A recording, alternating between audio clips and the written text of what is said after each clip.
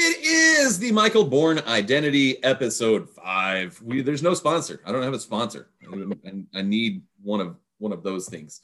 If you want to sponsor the Michael Bourne Identity, hit me up and we'll make it happen. I'll say literally whatever you want me to say. If you want this to be sponsored by the devil, and you throw $50 a month my way, the devil will sponsor this podcast. My next guest is how we became friends is really strange, and I'm looking forward to this conversation. He is Taylor Williamson. He is a producer at WFAA in the city up 45, but he's one of ours. Like he's an Astros guy. So Taylor, how you been? Man, I've been good as we can be during these troubling times, spending a lot of time inside. I got married about 3 months ago, so that was exciting. That's cool. Yeah, but other than that, just glad to have sports back. As you said, I'm a producer at WFAA, a sports producer, and we didn't have sports for about, 4 or 5 months, so I didn't have a whole lot to do. So it's nice to have at least something to do now. Okay, did you find yourself in those, because there was just nothing from like the middle of March until, there's about 6 weeks where there's no sports whatsoever. Did you find yourself focusing, did you suddenly become like a soccer, like a Bundesliga fan, or do you get up at 4:00 in the morning and watch Korean baseball? Like, how did you adjust to get your sports fix? That it's a good question. Did not find myself watching too much soccer or Korean baseball. What I tried to do, I work with a lot of guys who, just because there was no sports doesn't mean that we didn't have sportscasts. So they were, moving heaven and earth to, create all this content based around, not having sports, which is just crazy to me and made me glad that I was a producer versus a reporter anymore, because I think I would have lasted about a week and a half and then been like, I'm all out of ideas. But no, I tried to, be as helpful as I could. And also, sports is near constant. So it was like, okay, I tried to enjoy the little lull, and I couldn't enjoy the little lull. I was going stir crazy, within like a week and a half. It's like, I got to have something to do. And that, thank goodness, at least for now, that's a recent memory. Yeah. And it looks like, no matter what, like they're going to just plug ahead and they'll just cancel whatever games need to get canceled. And if you're good to go, you're good to go. Is that the right call? Like, is that the way to do it? Or do you think, should we just shut it down for a couple of weeks and let everything get under control and then start it back up? I think that there's some wisdom in shutting everything down, but I think now that the train started rolling again, I don't think that there's anything that's going to be powerful enough to slow it down. And I won't lie, I am a little bit impressed with, and maybe impressed isn't the right word, but they have a lot of these sports have just rolled with the punches as best they could, and I didn't know how that would work out. And obviously, I think we're seeing it get worse, and the worst in college football and college basketball. And the college basketball season is just starting today. But the fact that we haven't had any NFL games, straight up canceled or anything yet. I know that we've had, a couple postponements here and there. That's something to me that they've managed to push this far. But I think in a way we need sports, and I think that this is providing a valuable service. But I do also see the wisdom and trying to let things clear up. But I don't know. We'd bring it back and we'd have the same problem, I think. Yeah, no, I think that's right. There's just, it's one of those, there's not a right answer. Like there's not an obvious correct way to go about kind of navigating it. No, that's a decent point. Now you are from Houston. Yes. Correct? Born and raised. Yes. Born and raised. Okay. So what is your earliest memory of, let's start with Houston sports. What is your earliest Houston sports memory? Oh man. So I hated sports until I was about 11 years old. So, okay. And I was 11 years old in 2001. The Astros were fine. The Rockets were really bad. The first year, I think my first memories are probably of watching the I mean, I probably picked up snippets here and there, but like actually remembering, I have a very clear memory of watching the Rockets playing in like 2002. It was the year after Akeem left. So they were terrible. They had Steve Francis, Katino Mobley. They had like some no names. They had like Oscar Torres, Tierre Brown, and I may be, mixing 2002, 2003, but they were on that 23-game losing streak. And I remember Walt Williams hit like a three-pointer to put them up. And whoever was the announcer back then, I just remember him screaming, "And that's why they call him the Wizard." And I was like, this is cool. This is cool. And, little did I know how not cool it was that they went on like a 23-game losing streak. But that is probably my earliest, that's my Houston sports memory, which seems very anticlimactic or whatever, because it's like a throwaway game in the Rockets' worst season in the last 30 years. But that's the one.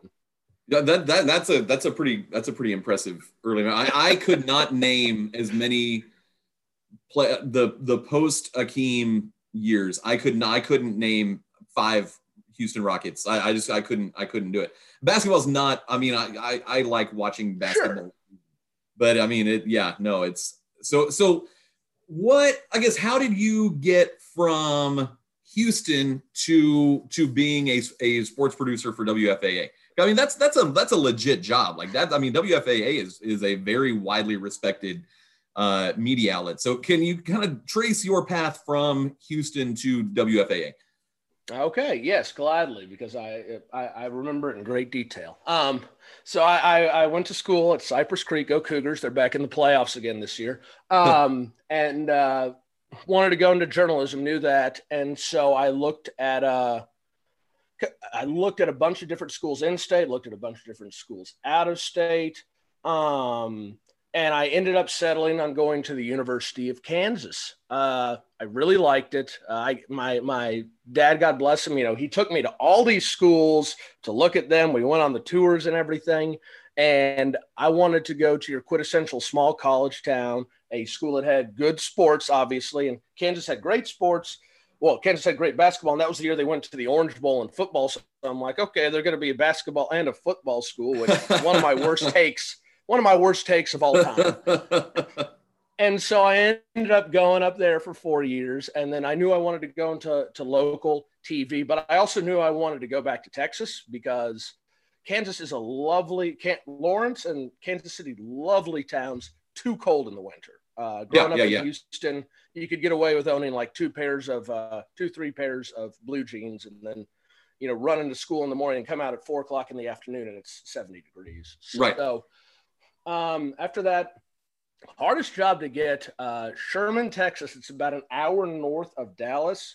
And I was just fortunate enough to apply for a job and went in for an interview and got that job. So I spent about 3 years in Texoma, which is, the three northern counties of the Dallas area, and then all of southeast Oklahoma. So I covered sports there for a little while. And then I ended up getting a job down in Waco at KWTX, which is where you and I met when I came out and did a story on a goalkeeper, right? Yeah, that's right. Yeah, it was the Classroom Champion. Is that what it was? It was the Classroom. Yes, it was the Classroom Champions. Yes. So came out and did that. Was there for about 2.5 years. I was working weekends there. And then my now wife, I met her in Sherman, and she had gotten a job in PR down in Dallas. And so a producer job opened at WFAA, and I had a buddy who I used to work with in Waco, and he kind of, recommended me for it and recommended that I look into it. And, it was important to have my now wife up here. And so I decided to make the switch. And so I've been here for about 2 years now. What is the greatest high school sporting event you have ever seen? Oh, that is a tough question. I mean, I'm talking like Hail Mary or, full court buzzer beater. Like what's the game that you covered where you're like, holy crap, I can't believe I just saw that? There have been some pretty good games. There was one game that I was on my way to cover that I missed in Sherman, which I know this doesn't count, but there was this team who we covered who was about to go to state, and they were up one, and they were inbounding the ball, and they inbounded it on the other side of the court, and the kid put it in the wrong basket as time expired. And so that team lost by 1 point and didn't go to state. I know. I know. I'm going to throw you for a little curveball here. This wasn't a game that I covered. It was a game that I was at as a fan. Okay. Is that allowed? Yes. Do you remember Sam McGuffey at Cy-Fair High School? You ever hear of him? He went to Michigan, the hurdling guy. Well, the play that was heard around the world, that was against Cy Creek. He scored 8 touchdowns against us. And I was watching the play when he jumped over our cornerback. And I remember looking at the guy behind me and we were like, what just happened? And that was probably one of the most incredible things I've ever seen. Because like there's something about high school sports. Like when I went to college in Abilene. And there were a one semester or 1 year, we'd get a bunch of our friends together and we'd get the Abilene Reporter News. And every Friday they'd have their top games, in the big country, that night. And we were limited ourselves to 3A and lower. But we try to find like the best game that was within an hour and a half of Abilene of a drive. Go eat at the local restaurant, go to the game, like get into it and then come back. Like it's the most like Christian school Friday night you could ever expect. That's awesome though. And you have a lot of options within an hour and a half of Abilene. It was a lot of fun. And there's just something about, cause you go and we're like this, this game's supposed to be good, but you just never know if you're going to watch something or you're going to see something you've never seen before. So is that still like a big part of your kind of motivation or the thrill of doing what you do? So, working as a producer, I don't get out to as many games anymore. Like non-COVID times I did, but during COVID, we really try to not send, we try to keep as many people out of bigger events like that as we can. But there's certainly a thrill on a Friday night. And of course you're on a deadline. So it's kind of like you're thinking about that too. But, a really good game. You got crisp fall air. You have 2 really good teams, and it's there's just always that palpable energy, and the fans are just so amped up and wired up. And I mean, my team went 4-6 and missed the playoff. No, 2-8. Sorry, I'm giving us too much credit. I didn't play, so I can't say anything. But I'll sit there at the games, and I'm just like, man, I kind of wish, I wish we had this because it's just. Everyone gets so wound up and so excited, and there's so much energy just in the stadium. Yeah. Okay. So you obviously you live in Dallas. You're Houston everything. How I on the last episode, maybe the episode before, I presented a theory that the Mike Fiers story. That threw the entire, the one World Series in franchise history into question. That is the greatest moment. That is the greatest baseball moment of a Rangers fan's life.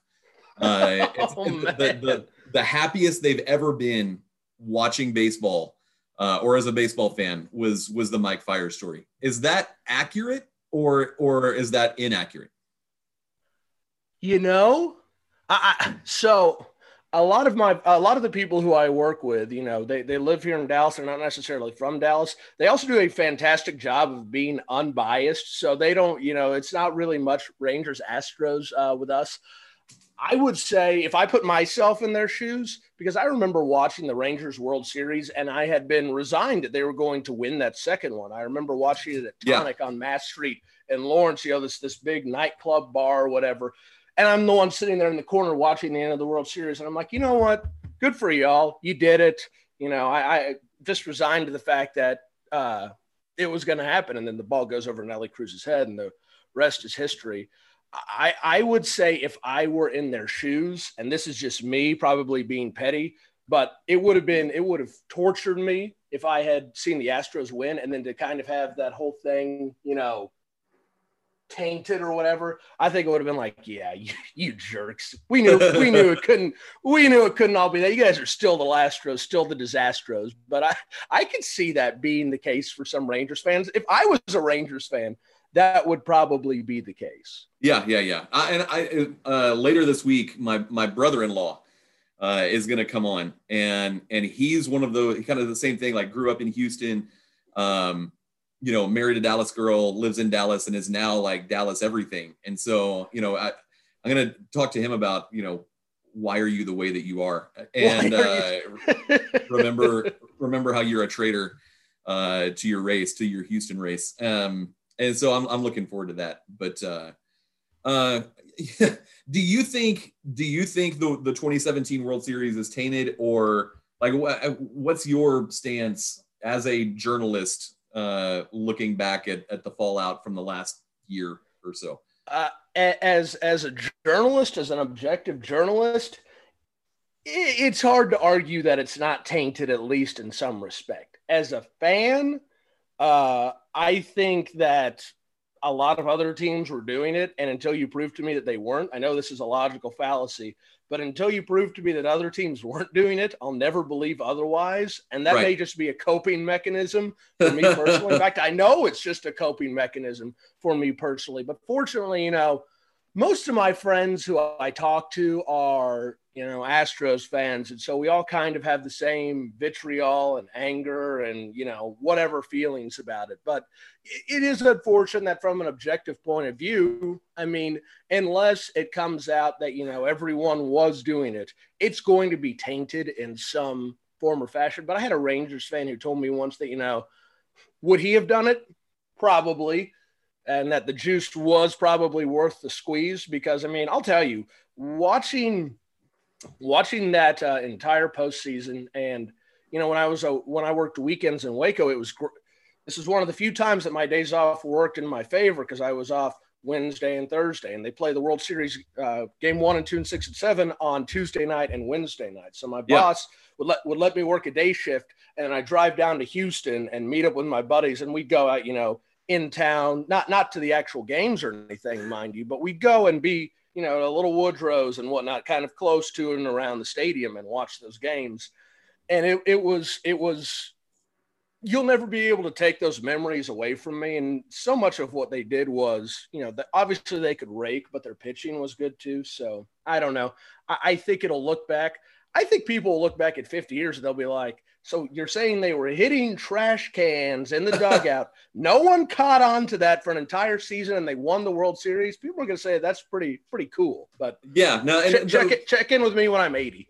The way that people, are so willing to crucify the Astros, and then, in the same conversation, they put Gaylord Perry and, scuffing the ball and spitting on the ball, and the 1951 shot heard around the world where, Bobby Thompson knew the pitch that was coming. Like, it's just, it's classic baseball. Like it's right? there's such a I guess we shouldn't be surprised by the sort of a double standard. But yeah, I think maybe not, like maybe people won't calm down eventually about it. I don't know.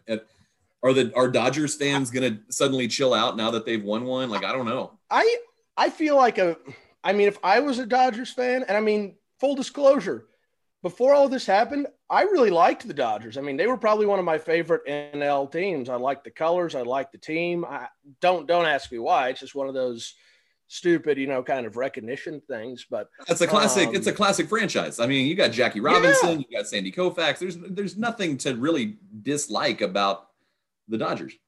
And, he's a Dallas boy. Clayton Kershaw, I've always found Clayton Kershaw to be, a good dude. And I always felt kind of bad for him being bad in the playoffs, not against us, but maybe against other teams. Yeah. But if I were a Dodger fan, I would calm down a little bit, because it's like, you'd like 2 World Series, but you have the 1 World Series. And, no one, I feel like, especially with all the built up, hate and vitriol that they've been spewing, I feel like it's got to feel even better to have that, soothing balm of a World Series. I can't imagine what it would have been like to be on Twitter in the COVID World Series with the Astros and Dodgers, like a rematch of 2017. Like it would have been, and this year, I don't know about you, but this year, I didn't watch too many regular season games. I'd check in with it. I had a computer that I had reliably VPN'd to where I could watch, I could watch MLB TV and sort of have the Astros game on. And that computer died, and I just haven't replaced it yet. So but with all the games being on, TBS or ESPN or Fox or whatever it was, I watched every single playoff game. I didn't get keyed up this year the way I have in years past, and I don't know if that's just the culmination of like everything that has happened in 2020, or if it was residual, just sort of like unease with how the 2019 season ended and then that off season. How was your consumption of the playoffs this year compared to previous years? So first I'll tell you about the regular season, because this was a big year for me. Living outside of Houston, it is nearly impossible to because I've always wanted to have AT&T Sportsnet, and I finally got it this year. They finally had someone besides DirecTV who provided it in Dallas. So I've probably watched more regular season this year than I have in a long time. Watched a lot of those extra inning losses, which was a real treat. And it's late, so you're just mad. Yeah. I mean, in the postseason, I was watching. I watched the games. I watched the Minnesota game, and games. And I was like, okay, this is cool. We're doing it. The A's games, I was like, I don't know that we'll beat the A's. They kind of owned us during the regular season, and I'm checking in here and there because some of these days it's a mixed blessing because of my weird hours. I don't go into work until 3:00, and I'm also off in the middle of the week, so that it changes how much I can watch. But I kind of viewed the first two series as, I'm going to try to tune in as much as I can. Whatever we do is gravy because we made the postseason. Well, then we get against the Rays, and I'm like, the Rays have the most disgusting offense I've ever seen watching playoffs that deep. And so I'm like, okay, we'll watch a couple games. They lost the first two games, and I'm sitting there thinking, oh, well, crap. They lose the third game. I'm like, okay, well, what's going on here? And I'm like, okay, you know what? I'm just going to watch the fourth game. And around the fifth game and the sixth game and the seventh game, I was pretty wound up the whole time. But, I mean, the playoffs are such an exhausting slog. And, I mean, it's a stupid thing to have to complain about because, that's never something I've had to complain about before, but especially with the 3-game wild card series. I mean, yeah, you try to met out your emotional dedication a little per game and not go up and down the whole time. But I was probably more calm now this year because the team didn't play as well during the regular season. So I wasn't expecting as much, and I was pleasantly surprised. I mean, yeah, Framber Valdez, I could go on for hours about how terrible I thought he was and how good he is now. And that's why I'm a sports producer, not a baseball scout. And I was sort of the same way. I watch but it's almost like coming back from being down 3-0 in a best of 7 to force a game 7 and then losing game 7. Like that just feels like the most Houston sports turn of events ever. Just how they managed to lose that game. But it wasn't it wasn't heartbreaking. I don't know. The 2019 World Series Game 7 was absolutely devastating. This one was like, that sucks. All right, well, I guess I can go to bed at 8:00 again now that this is all over. No, you're right. I was at that Game 7, and we had standing room only seats because that was, anything more than that was going to totally bankrupt me. And I just remember standing there, and we kind of saw parts of the field. And then, 45-year-old Howie Kendrick, hits it. And I just look at my buddies, and I'm like, did that go off the pole? And they're like, yeah, that went off the pole. And we're just like, oh, my God. Yeah, that one you just didn't know what to do afterward because it's like, we're not going to lose all 4 home games. We lost all 4 home games. Yeah. This year, I mean – yeah, Game 7, it just felt like after, you're watching Morton out there dealing, and it's like, how are we going to get a hit off of this guy? And I'd like to give Charlie Morton props for a guy who's going to maybe retire about 2 years ago. He's come across $46 million pretty admirably. Yeah, no, he's earned every penny of it. And I learned so much about the Tampa Bay bullpen. I was texting my buddy, and we're talking about, all right, who's this Fairbanks guy? Who's this Thompson guy? Like, I'd never heard of them in my life. Yeah, they all look like accountants and youth ministers that can all throw 99. Like it's the craziest team.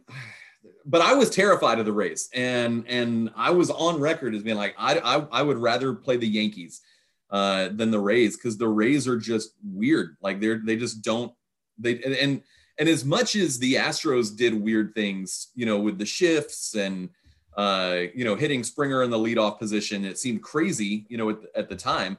I feel like we're sort of immune to weird baseball, but the way the Rays do things, it's just they're crazy. Do you feel good about James Click coming from the Rays to take over after Luno got fired? I feel about as good as I can about, I don't know much about the guy, and this will be our first full, true off season that we'll see what he does. And he's got some really hard choices to make, obviously.